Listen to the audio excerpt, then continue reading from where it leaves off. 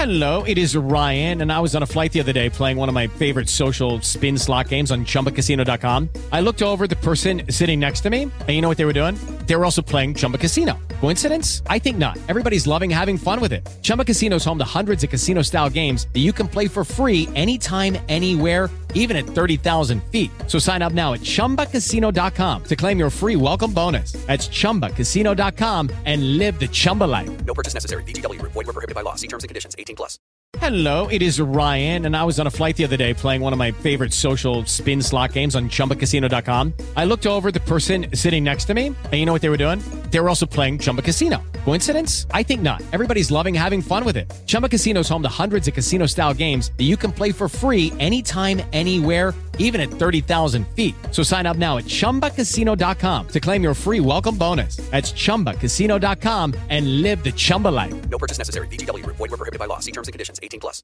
You know how to book flights and hotels. All you're missing is a tool to plan the travel experiences you'll have once you arrive. That's why you need Viator. Book guided tours, excursions, and more in one place. There are over 300,000 travel experiences to choose from, so you can find something for everyone. And Viator offers free cancellation and 24/7 customer support for worry-free travel. Download the Viator app now and use code Viator10 for 10% off your first booking in the app. Find travel experiences for you. Do more with Viator. Welcome to the Inside Tri Show with Helen Murray. This is the podcast that takes a deeper look at the sport with in-depth interviews and special episodes to keep you entertained and inspired while you're training. Perfect. And over to you. Hello and welcome to episode 190 of the Inside Tri Show. I'm Helen Murray, and each week on the Inside Tri Show, I bring you awesome interviews from triathlon and beyond. If you heard last week's episode with Tom Bishop, you will be happy to know that we have another Tom on the podcast this week. It is Tom Davies. Oh, by the way, no, before you jump to conclusion, it might not be that Tom Davies that you're thinking about. There's actually two Tom Davieses who are British professional triathletes with the same name, just to confuse us all. So this Tom Davies actually has a bit of a different background. He cycled around the world when he was 19 in 2015. He did his first Ironman in 2019, and in autumn of 2022 he gained his professional license. So he's got a cool backstory, and you're going to be hearing all about that. Also, listen out for a scholarship and mentoring opportunity from another professional triathlete. I just want to say thank you to the wonderful patrons who support this podcast and enable me to bring you an episode every single week. If you like what I do, if you want to join them, head over to patreon.com/inside tri show. Thank you as well for all the comments about the Pan-Celtic episode with partner in crime, Lowry. We are trying to pin down a time that we can record a bit of a follow-up for you. It's just we're busy people, so trying to find that time that we can both do is always a bit tricky, but it will be coming your way. I'm confident that we'll make it happen. So yeah, hopefully listen out for that over the next week or two. In the meantime, Katie, you said, what an adventure. That 33% descent. God, that's a difficult thing. 33% descent into Prestatyn is hairy enough in a car. I cannot imagine riding it on a bike. John, you said, is this a 3-hour long episode? I imagine you have a lot to talk about. David, you also wanted to hear more. Laura, you said, I'm glad the pizza vending machines featured, along with so much other food. I got hungry listening. Well done, though, for getting so much material en route. It's really not easy. Thank you, Laura, because it's not, because it's almost like the last thing you want to do, isn't it? But I'm glad we got the phone out when we did to record. But yeah, you said, I love the insight that pairs riding isn't necessarily easier, especially when you get out of sync with stops. And I hadn't realised how blooming wet it was. I suppose people mostly took photos in the dry, but such an epic achievement, and it's definitely given me food for thought. Felicity, you said this was a great listen, but all I can think is, how have you never seen a hedgehog? Ride fixed or die trying? You said, I love this podcast. Thank you. By the way, they did Pan-Celtic on a fixie. Yes, Just incredible. Simon, you said this was the most fun I have heard in a long time. Well done, both. Stephen, you said I'm halfway through. Great the way you both battled through adversity, the crash, the mechanicals, the pain, the bonking, the deluge of rain, and of course got help from strangers for the cleat replacement. I am looking forward to the exciting finish. Stephen, I hope it didn't disappoint. Kate, you made me laugh, I won't lie. You said, I absolutely loved listening to this podsy. And I absolutely will not be putting that on my bucket list. Time for this week's interview. Tom Davies doesn't really have a conventional background as a professional triathlete. He cycled around the world at the age of 19. He wrote a book about it while studying for an engineering degree and combining that with cycle racing as well while he was at university. But the dream of doing sport as a living never disappeared. And within 4 years, Tom has gone from doing his first triathlon to getting his professional licence. Tom Davies, welcome to the Inside Tri Show. Tom, how is it going? It's going very well, Helen. Thank you for having me. It's good. A pleasure to be here.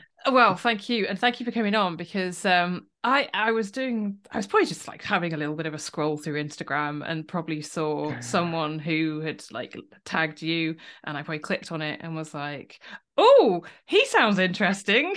That's very kind of you to say. Thanks. I think a lot of people, because there's another British pro called Tom Davies, so a lot of people mistake the two of us. But no, I appreciate you saying that might be interesting. Well, the bit that really got me, Tom, was in probably many, lots of your profiles and things like that. It's like Tom Davies round the world.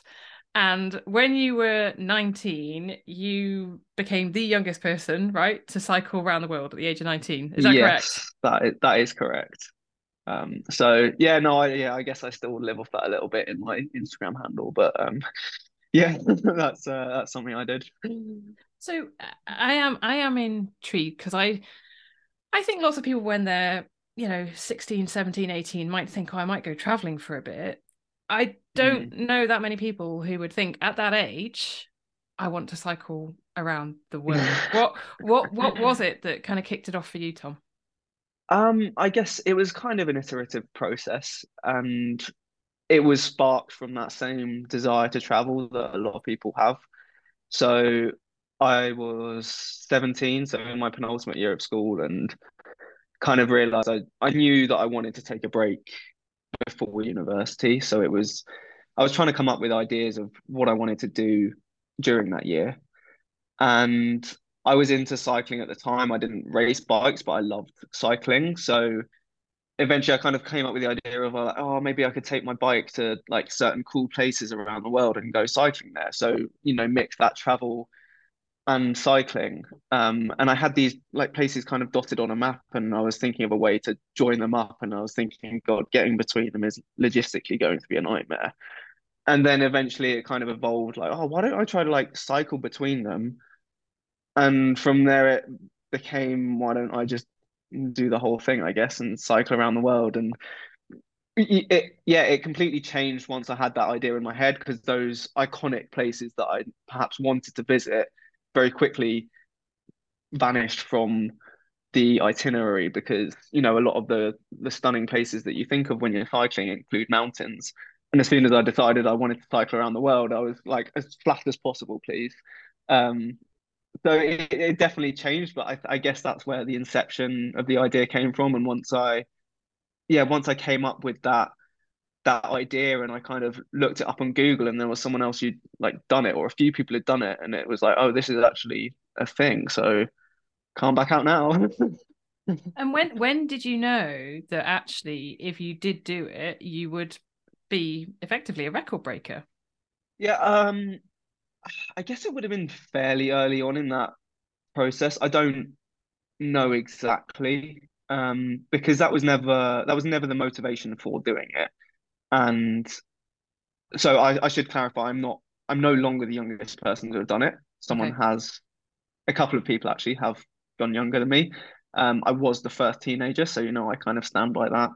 Um, but yeah, that was never the motivation. And actually, Guinness World Records, I got in touch with them as you do for any record, and they said they won't verify this record because they no longer, I don't know whether their stance has changed on it since then, but at the time they no longer kind of verified youngest person records, I think to discourage pushy parents or whatever. Um, and although that was a bit annoying, in hindsight, it saved me a lot of um, logistical admin in terms of like verifying that I'd been to certain places. But I still wanted to do the record like by the guidelines that they would have set out. So yeah, I don't know. My record was never Guinness official, if that makes sense. So maybe that took some of the pressure off. And yeah, it was almost just a cool little bonus. And yeah, yeah. It And wasn't it wasn't something I kind of kept track of yeah. like massively, if that makes sense. And Tom, when you had this idea of, right, well, I want to cycle around the world, what Mhm. did your family and what did friends think of it all? Oh, to my to my face, my family were incredibly supportive. Um, I think my mum was probably questioning why I couldn't just be satisfied sticking to Europe. Um, and rightly so. As I've got older, it kind of blows my mind how brave my parents were and how supportive they were. I think it's incredible, and I'm eternally grateful for that. Um, and yeah, to my face, most people I came across were incredibly supportive. I think outside of my parents and those closely involved in kind of the planning or who knew me, perhaps didn't quite grasp the scale of it. So kind of I'd say I was doing this thing and they'd be like, "Oh yeah, that's cool," and then just move on. And that was fine for me. Like I wasn't doing it to blow people's minds. But I think yeah, a lot of people didn't really kind of grasp the concept. But even those who did, everyone was very, very supportive to my face. I had very few naysayers, if you could call them that. Yeah. I think only three people told me that I was biting off more than I could chew. And then you're like, I'm Yeah, going to show you, I'm going to prove you wrong. yeah, pretty much. Yeah, one of them was very nice about it, and two of them weren't as nice, and I sort of just shrugged it off and stopped chatting to them. Had you done much cycling? You said you liked bikes, but had you ridden very far before you set off? I I thought I had. It's kind of weird looking back at my training now because what I do now, I obviously train a reasonable amount, and I go back and look at the training I was doing before I set off, and I'm like, Jesus, what I rode once a week? Or like, what are they doing? Like, how did I think I could do this? But no, yeah, I guess I rode more than once a week. I couldn't put a number on it because without going back because I don't remember. But when I started cycling at I think 14, 15. My dad got me into it, and I mean, immediately fell in love with it. But as I said, I wasn't racing, I wasn't competitive, and wasn't. I now learn I wasn't that serious. I thought I was. And when I was 15, my dad and I cycled from London to Chamonix in the Alps over 8 days. So that I guess was like a mini trip. We did like I guess like 80 miles a day. And yeah, I don't know. I guess I just thought I think the way I was cycling is because I was going out with my dad and his mates. I wasn't cycling all that much, but I would do 80 miles on the weekend without really thinking about it. And having since met other people who were cycling at that age, and they'd be like, "Oh my God, I never rode that far when I was that young." And although I wasn't training specifically, I guess I did have that kind of endurance built up that maybe others didn't at that age as Mm. much. So yeah, I don't know. I wasn't riding as much as I thought I was, but at the same time, I never really stopped to think about what I was undertaking. It was more I believed I could do it, so why not give it a crack? And do you still have that mentality now in life from, having learned from that? Like, I believed I could do it. I gave it a crack and I Mm. succeeded. I would like to think so. I guess it's only really with hindsight that I could say that for sure, and maybe it's more for the other people around me to say. I think applying it to something like pro triathlon is very different because suddenly I'm competing against other people rather than just myself. So, for me to come out and be like, oh, I believe I could be number one in the world, that's a very different situation to going out and just being like, I can push myself through this. So I think it depends on the situation, but I think I still in my book I kind of talked about being naively ambitious. And I think that still sums it up quite well. And I think I'd like to think I still possess that. Um, whether it's going on a long trail run, like I'm out in the Alps at the moment, and last year I kind of ran up a fairly tall mountain with not much experience or without much thinking about it. So yeah, I'd like to think I still have that. I quite like that as a quality, though, naively ambitious, because you're always going to stretch your comfort zone.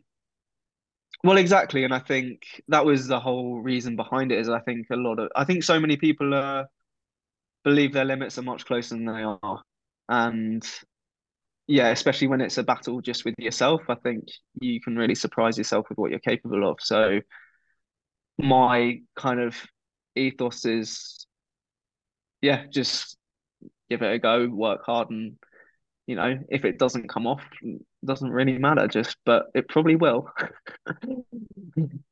How tough was it going from having had, this year before university, you spent most of it on a bike, Mm. to then going into student life and actually having to be at lectures at certain times and having more to worry about than just riding your bike and making sure you were eating and keeping those pedals turning?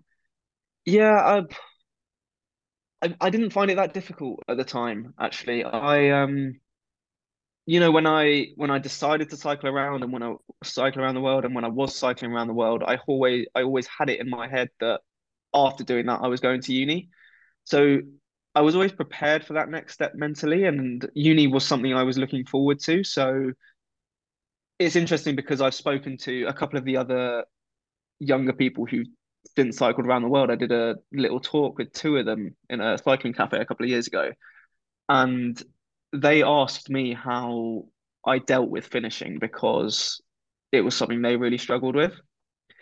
And the truth is, like, I never had that problem, and I've since realized it's because I just moved on. I didn't dwell on it. I didn't process it. I didn't really think about it. For better or worse, I'm not saying that's a good thing, but I just moved on with my life and returned to normality really quite quickly. And it wasn't until writing my book that I kind of processed everything that had happened. And I think that was ultimately a good thing because I was another 2 years more mature and I was able to uh, kind of digest the things that had happened better. So yeah, I think it was ultimately a good thing. But then it just meant that the transition from finishing actually didn't hit me that hard, That's thankfully, great. I guess. Yeah, thankfully. The you've mentioned in your book a couple of times, right? Oh, How sorry, yeah, no, I no, no, shouldn't be in a good plugging it too much. totally plug it. Totally plug it. If you've written a book, seriously, what I was going to ask is how in God's name did you manage to write a book and like do your degree and like you were racing bikes all at the same time, weren't you? Yes, How yeah. how? Good question. I think the simple short answer is that some of those areas suffered. Um, and actually at the time it was my training that really took a hit. So the majority of my writing was done during like the second year of my degree. And I my first year I didn't take as seriously as I wish I'd now had. I was enjoying uni, I was enjoying kind of the freedom to ride my bike and train, and not that I was not going to lectures or anything, but I wasn't like 100% committed to getting a really good grade. But in my second year, I decided I actually wanted to work hard at it. Um, and that then became difficult because I also decided I wanted to write a book. So I ended up, yeah, my training ended up suffering, which, and I think that's what ultimately led me to stop cycling and fall out of love with it a bit, but ultimately land on triathlon, which is, been a happy journey in the end. But it was a tough kind of year and a half because it was the hardest I've ever worked. It was, I'd probably say, harder than the ride itself, in obviously in a very different way. But yeah, I spent pretty much every waking minute for a long time either thinking about a degree or thinking about my book. And at the time, the book was still a priority. So although I worked my degree, it wasn't like I got 100% in everything. It was kind of, I ended up just doing an adequate amount of work on that, and then everything else on the book.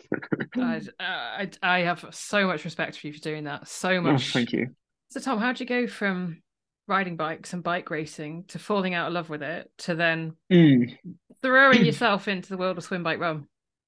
Yeah, it's an interesting transition because so I was at Loughborough, and I think ultimately the falling out of love with it because I started racing bikes at uni. So I was actually a latecomer to racing, and when I finally got there, it was I wasn't bad, but I was kind of like, whoa, this is a completely different sport. Racing crits compared to going on a weekend ride with your dad and his mates is very, very different. And yeah, I had the base level fitness from obviously riding 100 miles a day every day for 6 months, but it just was something very new to me. And I would say that over the next couple of years, I got okay, but I didn't immediately become as good as I wanted to be. And then when I started writing my book and training dropped off, at the time, I didn't really realize that my training dropped off because I was working so hard in other areas and mentally I was still trying to fit training in. I often didn't realize that I actually wasn't. And I didn't have a coach at the time who maybe would have made me realize that. But when I started underperforming at races and kind of doing worse than I had the previous year, it yeah, I really struggled with that. And and the appeal of Ironman, or like the Ironman distance, had always been there in the back of my mind. It was something I'd always wanted to try, and it was kind of like, oh, maybe if I ever get kind of leave cycling behind, that's something I can do. And that process ended up happening a lot sooner than I expected. But I kind of yeah, I just stopped enjoying racing bikes, and one race I didn't do well, and I took a break, and I went back a couple of months later to, like, one of my teammates dropped out, so they needed someone to fill the spot a couple of months later. So I was like, oh, I'll come do it, like get back into it. And I just spent the whole race at the back being basically terrified of crashing and didn't want to be there. And after that, I was like, I'm done with this. And it was like flicking a switch.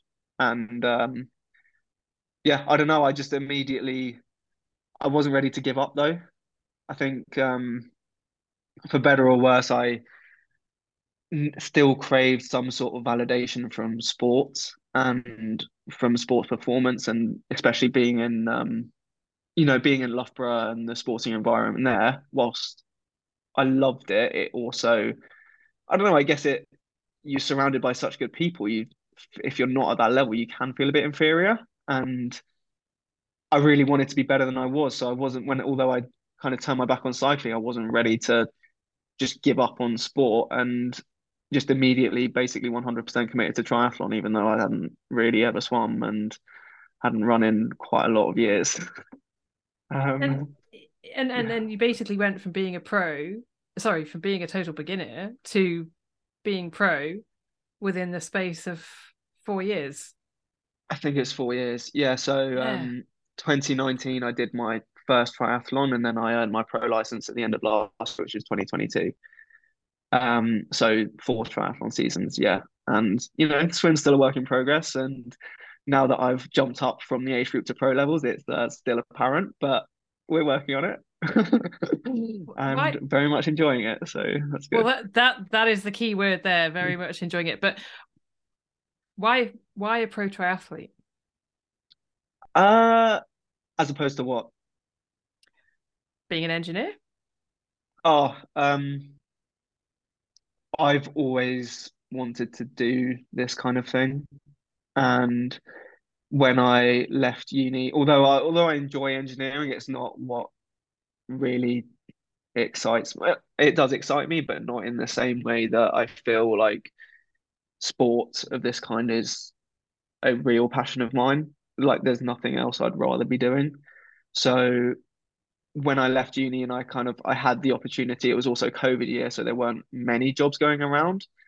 I had the opportunity to keep training. I think the fact that I'd shown progression year on year, although I wasn't yet at the level I am now, I'd shown that progression and I kind of had, for me, enough to work on, enough to justify going for it, if that made sense. And I had the support of some amazing parents, which I've already mentioned, and they have been behind me throughout everything I've done. And I wouldn't be here without them, obviously. And yeah, when I had the ability to kind of keep training post uni and give it a go, it was a no-brainer for me because it's everything I've always wanted, really. What in particular was there? Do you remember watching, I don't know, the Olympics when you were like 8 years old or something like that? I gosh, um, I don't know. I When I was a kid, I always said like I don't know. When you're a kid, you get asked what you want to be when you grow up, and I think my go-to answer was always just like I don't really know, but I don't know what I don't want a desk job. And I had at the time I had no idea what that meant, and I still don't really know if it makes any sense at all. But I think I always wanted to be some kind of, if I could do sport for a living, that was the goal. And when I found cycling, it was if I can ride my bike for a living. It doesn't have to be racing and winning the Tour de France. It's just if you can do that as a very good means to an end in terms of riding bikes. So yeah, for me still it's finding a way to, swimming, cycling and running is when I'm most happiest. So that's what I'm trying to do is find a way that I can make that my day to day, I guess. And a very rude question, really, but how do you make it work financially when you only have just turned professional? Mm. So I mean, parents, number one, are still supporting me and like I'm in their house now, which is a big help. Sponsors, although they don't cover everything, but I was very lucky to be selected to be on the TTL, that triathlon life development team this year, which, it's not a huge financial salary, but it's a really nice bonus and a great thing they're doing for the sport. So sponsors like them, I also have a couple of others who came on board this year and have given me a little something which always like every little helps going towards everything. And then the idea is also I'm working under my coach, coaching some other people, although I haven't done loads of that at the minute. But before I got my pro license, that was kind of my goal for 2023 was if I was still trying to make that next step, then it would be coaching that financed everything. If that makes sense, if I've answered that clearly, I'm not sure. Yeah, no, absolutely. I want to know more about the development squad in a tick, but I think you said before, you are enjoying it, right? You are loving just the lifestyle of it. I love it. Like I could not really be happier. I don't think there's any other way to say it. It's yeah, I wake up looking forward to each day. So yeah, what else could you want really? And I think, ultimately if this comes to nothing, then, it'll be a shame, but I'll just be glad that it happened for the little bit that I got to experience it. And that's yeah, the approach I'm trying to take. I like that attitude. So the development squad, right? That's Yes. obviously under Paula Finley and Eric Lagerstrom with Mhm. that triathlon life. So what does it actually involve being in that squad? So I think I mean I think it's tricky because I'm wearing their kit. I guess that's the main thing is they sponsor me, they're paying me to wear their kit and represent their brand. I guess that's what it boils down to. I think because it's a first year thing they're doing, in fact, and it was very late to come out this year as well. I'm not actually sure when, because I get confused with months because everything blurs into one, but maybe it happened in March, but I'd already secured some other sponsorship and secured a tri suit for the year by the time they even announced that this was going to be a potential thing. So it was quite late, and I think both the athletes and them are kind of figuring out what it is and what it could be. But the idea is that they, yeah, support us a little bit financially and then offer advice on any questions we have. And, if we have other sponsorship contracts come through, as an example, they can look at them and give us their expertise. And, the area that I really want to learn from them is kind of the marketing side and how I can be of service to brands, because that is ultimately what is going to fuel this going forward. And they are very good at that.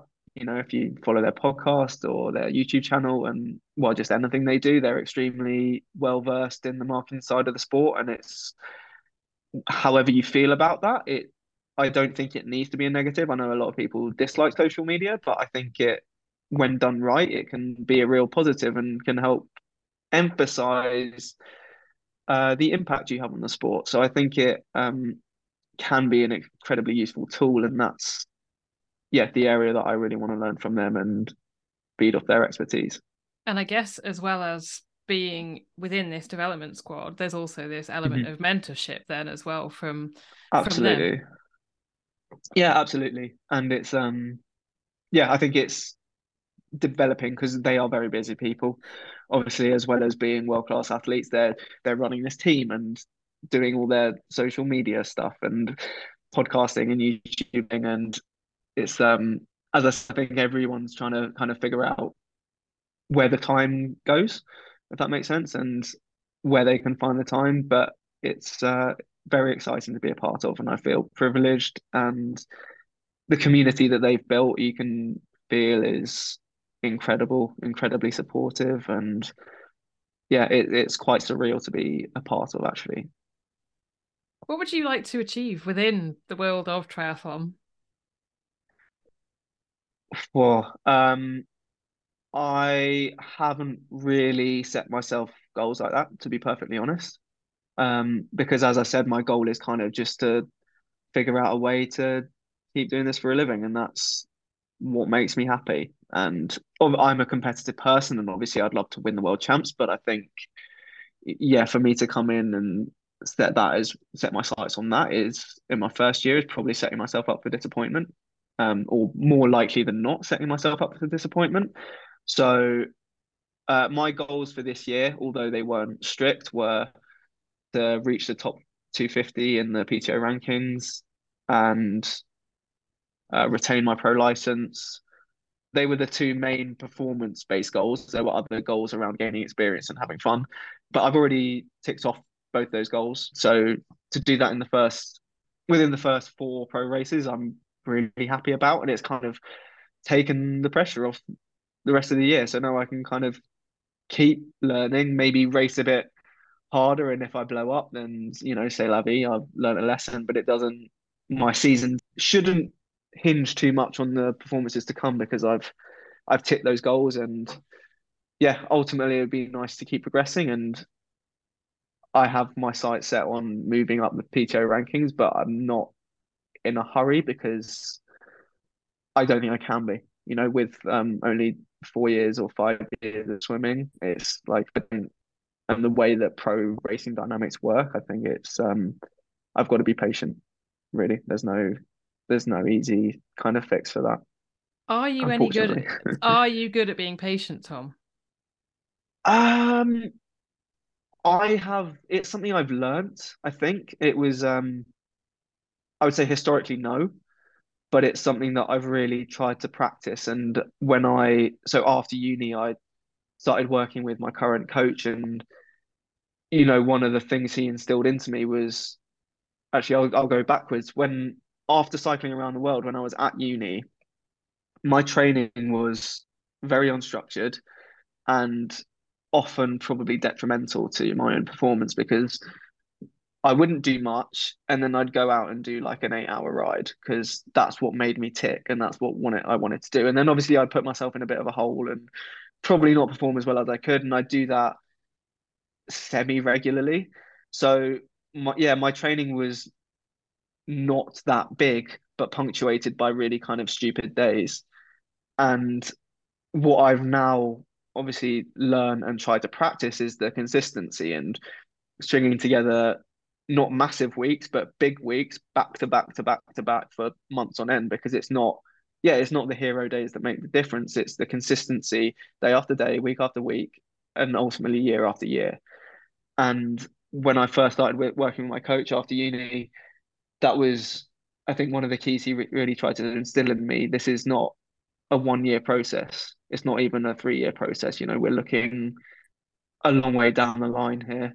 And, I'm willing to take that chance. And I think once I accepted that and embraced it, ticking off each day consistently is now actually what excites me more. So I think I've learned to practice patience and now it's something I guess I am fairly good at and willing to accept. And I think enjoying the process, which I absolutely do, is a big part of that because it makes it much easier. One thing just about enjoying the process, I would Mm. love to know, let's say you go into a big race Hmm. and good chance that you don't currently win it. Yeah. Yeah, how do you marry that up with that idea of I want to be the best and then not winning? And Mm. this, you can say to me, it's not all about the winning. Because I saw someone the other day saying, why do people always think it's about the winning? Why, what's bad about an 8th place, for example? What's bad about a Hmm. 20th place? I would love to know your thoughts on that. Like, how do you go into that race knowing, like, well, I'm not going to win? Yeah, I think it's changed from last year to this year. So my last race in 2022 was 70.3 Cascais as an age grouper, and I won the overall age group race. And had I not won that, I might have been a bit disappointed and felt a different way about it. Um, so I guess it depends where your expectations are, I would say, and that I guess probably can apply to a lot of things in life. It's reality versus expectations. In terms of heading into a race with lower expectations, I at the moment try not to focus on the result, and a good result is a bonus, and focus more on the process and how I execute each race. And I think that's my goal for every race at the moment. And even actually last year, it was still often the case as I would go in hoping just to execute a good performance and deliver on the fitness that I believe I have. And that's ultimately what I strive for. And I think in triathlon, with how many moving parts there are, it's very, very rare that anyone has a perfect race. So maybe don't quite expect that, but striving to get as close to that as possible is kind of what I aim for. If I get to the end and feel like I couldn't have gone any faster today, I think that's a good day. With Lucky Land Slots, you can get lucky just about anywhere. Dearly beloved, we are gathered here today to... Has anyone seen the bride and groom? Sorry, we're here. We were getting lucky in the limo and we lost track of time.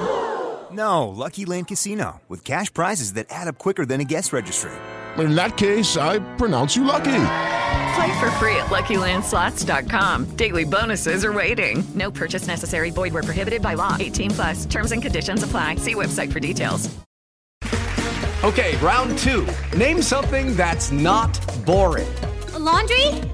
Ooh, a book club. Computer solitaire, huh?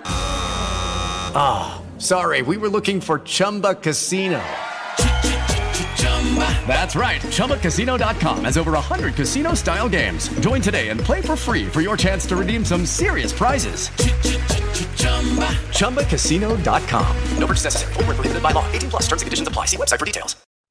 You have a very, very good blog, by the way, on your Thank website, you. and you're very honest, I think, in it, but you're also very reflective in it. And I was having a read through it, and it came across, not in a bad way, but it came across as slight therapy in terms of processing some of your Mm. thoughts and getting them down on paper. You're very honest in reflecting on the bike racing while you're at uni and just saying that, you know, you'd seen your attempt at it at failure.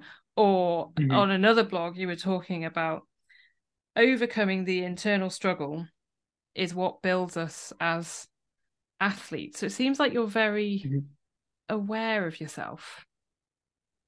I'd like to think so. Obviously, cycling around the world, I spent a lot of hours with myself and no one else. I talked about it in my book, and I didn't use music at all on that ride around the world, so it was a lot of hours of silence in my own head. I would like to think I'm at least partially self-aware, and I think you really hit the nail on the head. Is my blog is something I really enjoy when I do it, but I don't update it as often as I would like to. But a lot of the things I have written are exactly that. It's me trying to come to grips with what I'm feeling and and why I'm feeling certain things.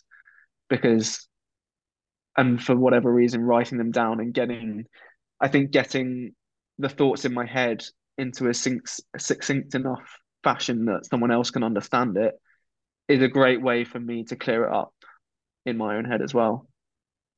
So I absolutely do think that, yeah, you're right in saying that. I think you're going down the retro route, but it's great. Well, thank you. Yeah, no, because I've questioned how much time I've put into it as well, because those, I guess you could say, the reflective bits I've written, they take me a long time to process, very potentially an embarrassing amount of time. And the, I mean, it's worth it because I enjoy it and ultimately it helps me.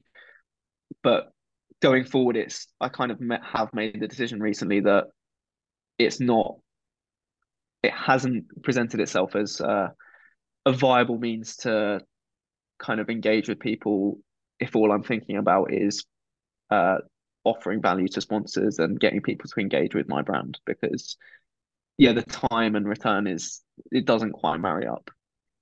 So that's why, like, people prefer YouTube, and that's fine. I prefer YouTube as a consumer as well. Like, I don't really read blogs, so I'm not going to sit here and complain that no one reads mine, or like not many people read mine, because I do the same. It's just the way the world works.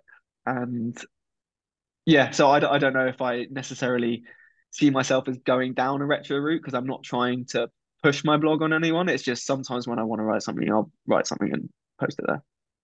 Are there plans at some point? You've probably been asked this many, many, many times, but would you love to do another round the world on your bike, but with, you know, 10 more years of life experience under your belt? Or do you actually really just love the fact that you were naively ambitious about it? Yeah, I've generally always said no. I think if I was I think also the world of kind of ultra endurance has really changed since I did that when it was 8 years ago. And now 200-mile gravel races are almost mainstream, and people are doing everyone's doing bike packing in it. It's very much changed. Not that that puts me off, it's just it seems like a very different challenge to what it did back then. But in terms of doing it again, if someone said you had to cycle around the world again, I've kind of always said I have no regrets about how I rode it the first time, and I wouldn't change anything about that. But if I was going to do it again, I would either go a lot slower and really admire or take in as much culture and visit as many places as possible, and probably spend 2 years doing it rather than 6 months, or I would try to do it really fast. And my first trip was kind of a hybrid of those two. But if I was going to have to do it a second time, it would be one of those extremes. And but I think the reality is that the logistics of cycling around the world and the fact that it really is such a long way, I think something slightly different would be on the cards if I was going to do another similar kind of challenge. I don't think it would be the world though. Do you think you could still do some kind of? Do you think you would be able to mix that idea of like epic challenges and being a professional triathlete? I think it depends how good a triathlete you want to be. I think if you want to be world champion, no. I don't personally think they go together well enough. Maybe it depends on the scale of each. So I think, if you want to try to break the record for Land's End to John O'Groats, you can probably fit that in. But if you want to try to cycle around the world in record time, that's going to take a lot out of you and probably wreck your body for over a year, I would guess.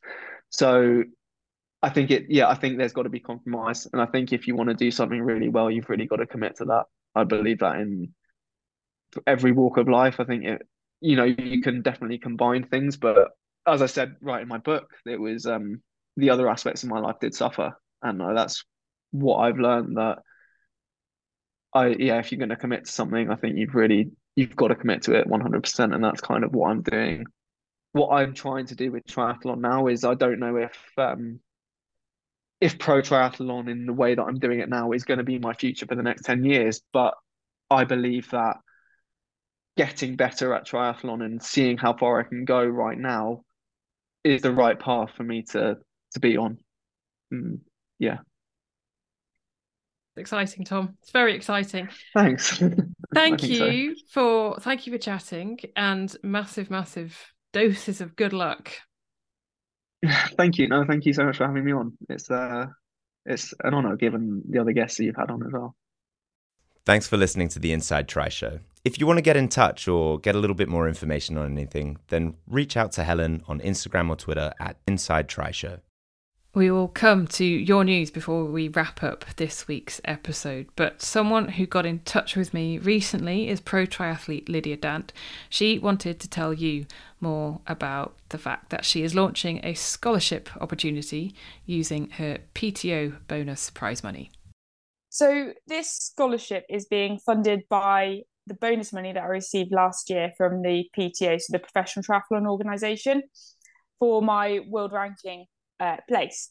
So what I'm doing is I'm reinvesting this money back into another athlete's journey. And I'm looking for an athlete who is either an early career pro or maybe an aspiring pro, who are on trajectory sort of in the next 12 to 18 months to achieve their pro license.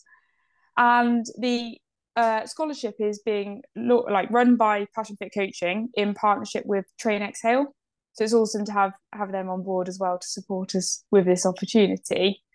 And it's for an athlete to have their full coaching support through Passion Fit. Amazing. And what do they get and what do they have to do almost in return? So this is where it's quite interesting. They get a lot in terms of the actual input, and it's not like your typical you're going to get a free wetsuit and like this percentage discount, this, that, and the other. That's not what this scholarship is about.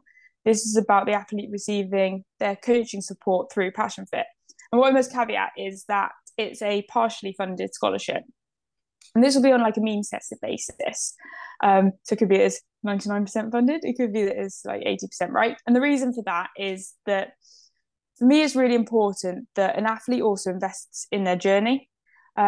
We've had instances before where we've tried like run scholarship opportunities equivalent, seen other athletes and like sort of coaching companies do the same. And when someone isn't invested in it in such a way, like they've made it like they've created that platform for themselves to invest in it, they're not as invested in themselves. So that's why it's really important. Like I have always paid for my coaching and I always will, because it's really important that I make that investment in myself. So that's why it's a partially funded scholarship. And again, like that, you can be creative with how you sort of bridge that. We appreciate loads of people are in different opportunities. So don't be put off by that. See it as an opportunity to be creative. Think about how you could bridge that gap if you think it's going to be a concern. So don't let that be a blocker. But what does it include? So this will include the same level of support that any athletes at Passion Fit would receive. So this is one-to-one coaching, and this input will be led by Tom. They'll also have access to if they're UK based, so this can be for anyone who's UK based or abroad. If they're UK based, well, they're also welcome if they're abroad. They can come and use the Passion Fit studio. So that includes the endless pool, all the facilities with the watt bikes that we have here, but doesn't mean that they would miss out if they can't come here physically. We run a lot of our stuff online, so the athletes will be able to be included in those. We run a weekly Q&A as well, and have content on our internal Facebook pages. They'd have a lot of support, and this is why it's different. This is why we're not saying we're going to give away like a free wetsuit with it, etc. They'd have support on how to actually manage a professional career and how to create a sustainable lifestyle within elite sport. I think there's this misconception that you go along, you get your pro license, and then suddenly you'll be kind of sitting up on your feet, and that'll be kind of it. Like, opportunities will come flocking just because you've got your pro license, and it's not. Essentially what you are, and this is kind of what we see it, and it's why I'm kind of trying to move away from that term professional athlete into more like just elite athletes, if that makes sense. Because professional comes with that association that you'll be like on a salary. Like, we're over like doing middle distance and full distance triathlon on an elite license, you're essentially a freelance athlete, aren't you? Because I'm under no illusion that you're not realistically, unless you're in that top 10 in the world, you're not going to be able to make enough money to live out of just prize money. It's a lovely idealistic notion, but reality is really, really different. Is that one of the reasons, and your own experiences over the last year, as to why actually you feel that you want to do this?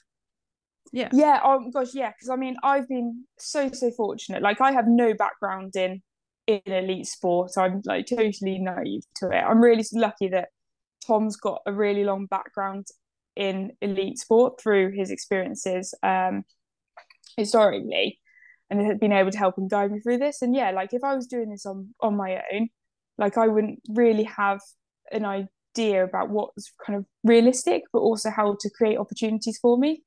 And that's why it's really important, because I'm like, the more I've gone into like the season and met more athletes, you kind of realize that it's not everyone's got the same level of support. And so I think I've just been in that, where I've got such a wonderful environment around me, like, there's that realization that other people don't have that same level of support. So actually, this is the way that I can create an opportunity for someone to have that, because so many opportunities are being created for me. And like, it was really important that when I received this bonus money, I was a bit uncertain about what to do with it, because it didn't feel right to me to not put it back into the sport in a way that I felt would add value. And the reason for that was that, like, with my experiences, I thought the PTO would be doing more to support athletes, especially in that grassroots stage, and bridging that gap early on in their career. And kind of the more insight I had and became a bit more savvy to it, I kind of could see that mission statement wasn't being fulfilled. I can't change everything, but what I can do is use the means I have available to me to make a small difference. And that's why I wanted to use this, because I felt like that would help. If it just helps one person, which is all that I've got the means to do right now, then that's absolutely incredible. So yeah. Fab. And the other thing you want to do is mentoring as well for 18 to 23-year-olds. Yes. So that's an initiative that I've launched. That's why I'm kind of using this summer to get all of these things off the ground. So with the scholarship opportunity and the mentoring for 18 to 23-year-olds, that is being launched for free. I realise it's a really tricky time at that sort of point. And this isn't just mentoring for like the athletic side. This is like personal and professional. Like, my background, I've been through like the sixth form system. I've gone to university, I've done an undergraduate, I've worked in a FTSE 100 company, I've done a master's. So I'm kind of savvy to, like, retrospect's a really brilliant thing, isn't it? And those decisions that you might make are always going to be different. And it's just being able to provide support for someone who's looking at that, like, personal, professional, athletic piece, all three combined, just to give that guidance to. And and thinking, actually, do you know, if I'd have had, I'm not saying me, because I'm not saying I'm a perfect role model, but like someone like me or like Tom, where he's been able to mentor and guide me, I just want to be able to do that for someone else as well. But yeah, anyone can get in touch with me about that. And again, British or anywhere around the world for that mentoring? Anywhere around the world for that, because that can be done virtually and remotely. So it's entirely open to anyone at all. And plans for a team as well. What's this? Yeah, so this is a new one. So just quite recently, looking to launch a Passion Fit and Train Exhale race team. This would include the scholarship athlete as well. And what I'm looking to do is to bring together a group of athletes who are looking to unlock as much of their potential as they can.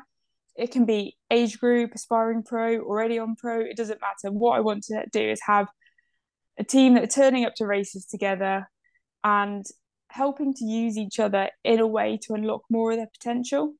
What I feel, and like, sport is really, really powerful if it's used constructively. And like, one of the first questions I ever asked Tom actually when I made my pro debut, and I was like, it felt really different turning up at the start line. And I asked the question, I was like, am I racing with or against? And that's what I want to create, is that feeling of racing with and having the other people, because I feel like if you're racing with that mindset and with others, you'll probably actually get way more out of yourself than you ever could if you're racing against.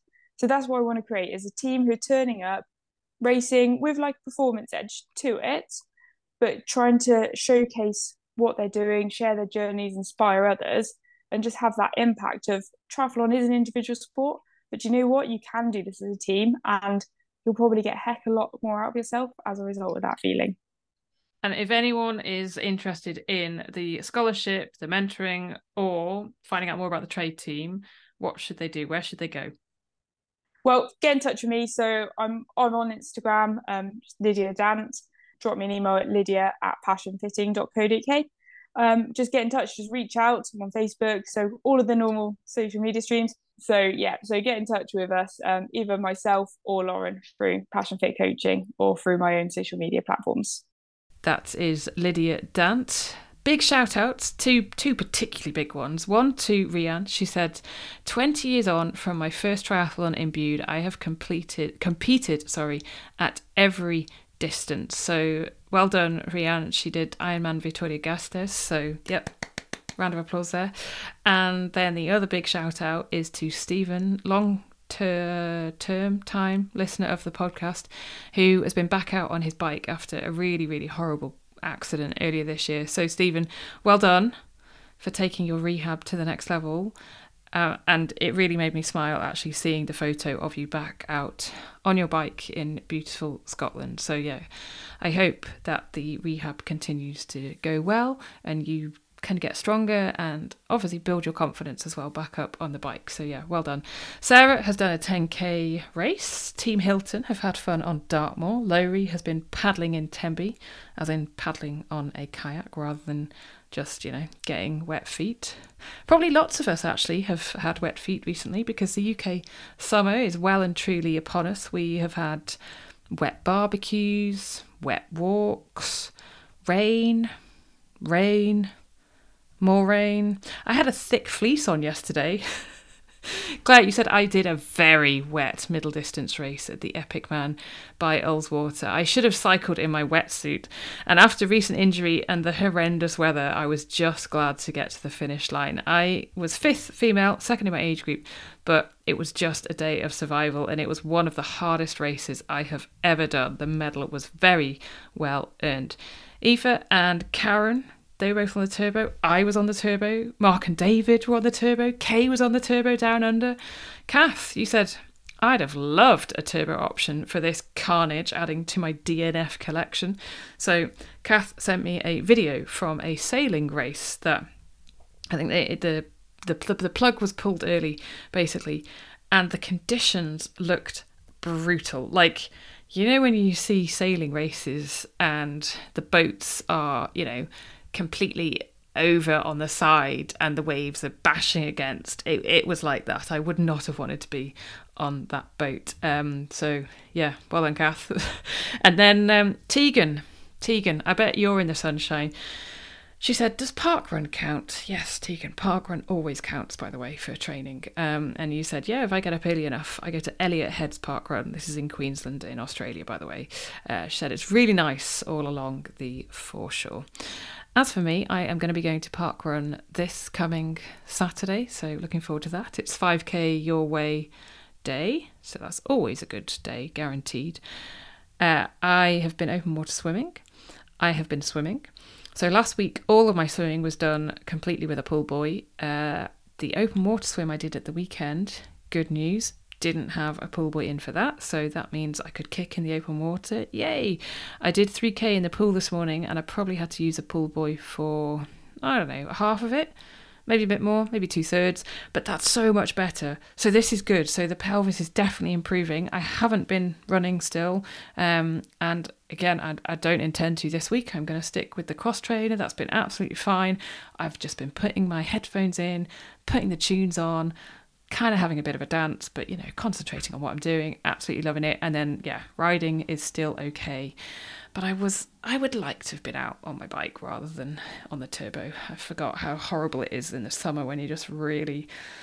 It's just a bit hot and sweaty, really, isn't it? I mean, it's always hot and sweaty, but it's hotter and sweatier than in the winter. So there we go, cracking on, all good. So that is it for this week. Thank you for all of the support and always for listening. It is much appreciated. Happy racing, happy training, and we will catch up again next week.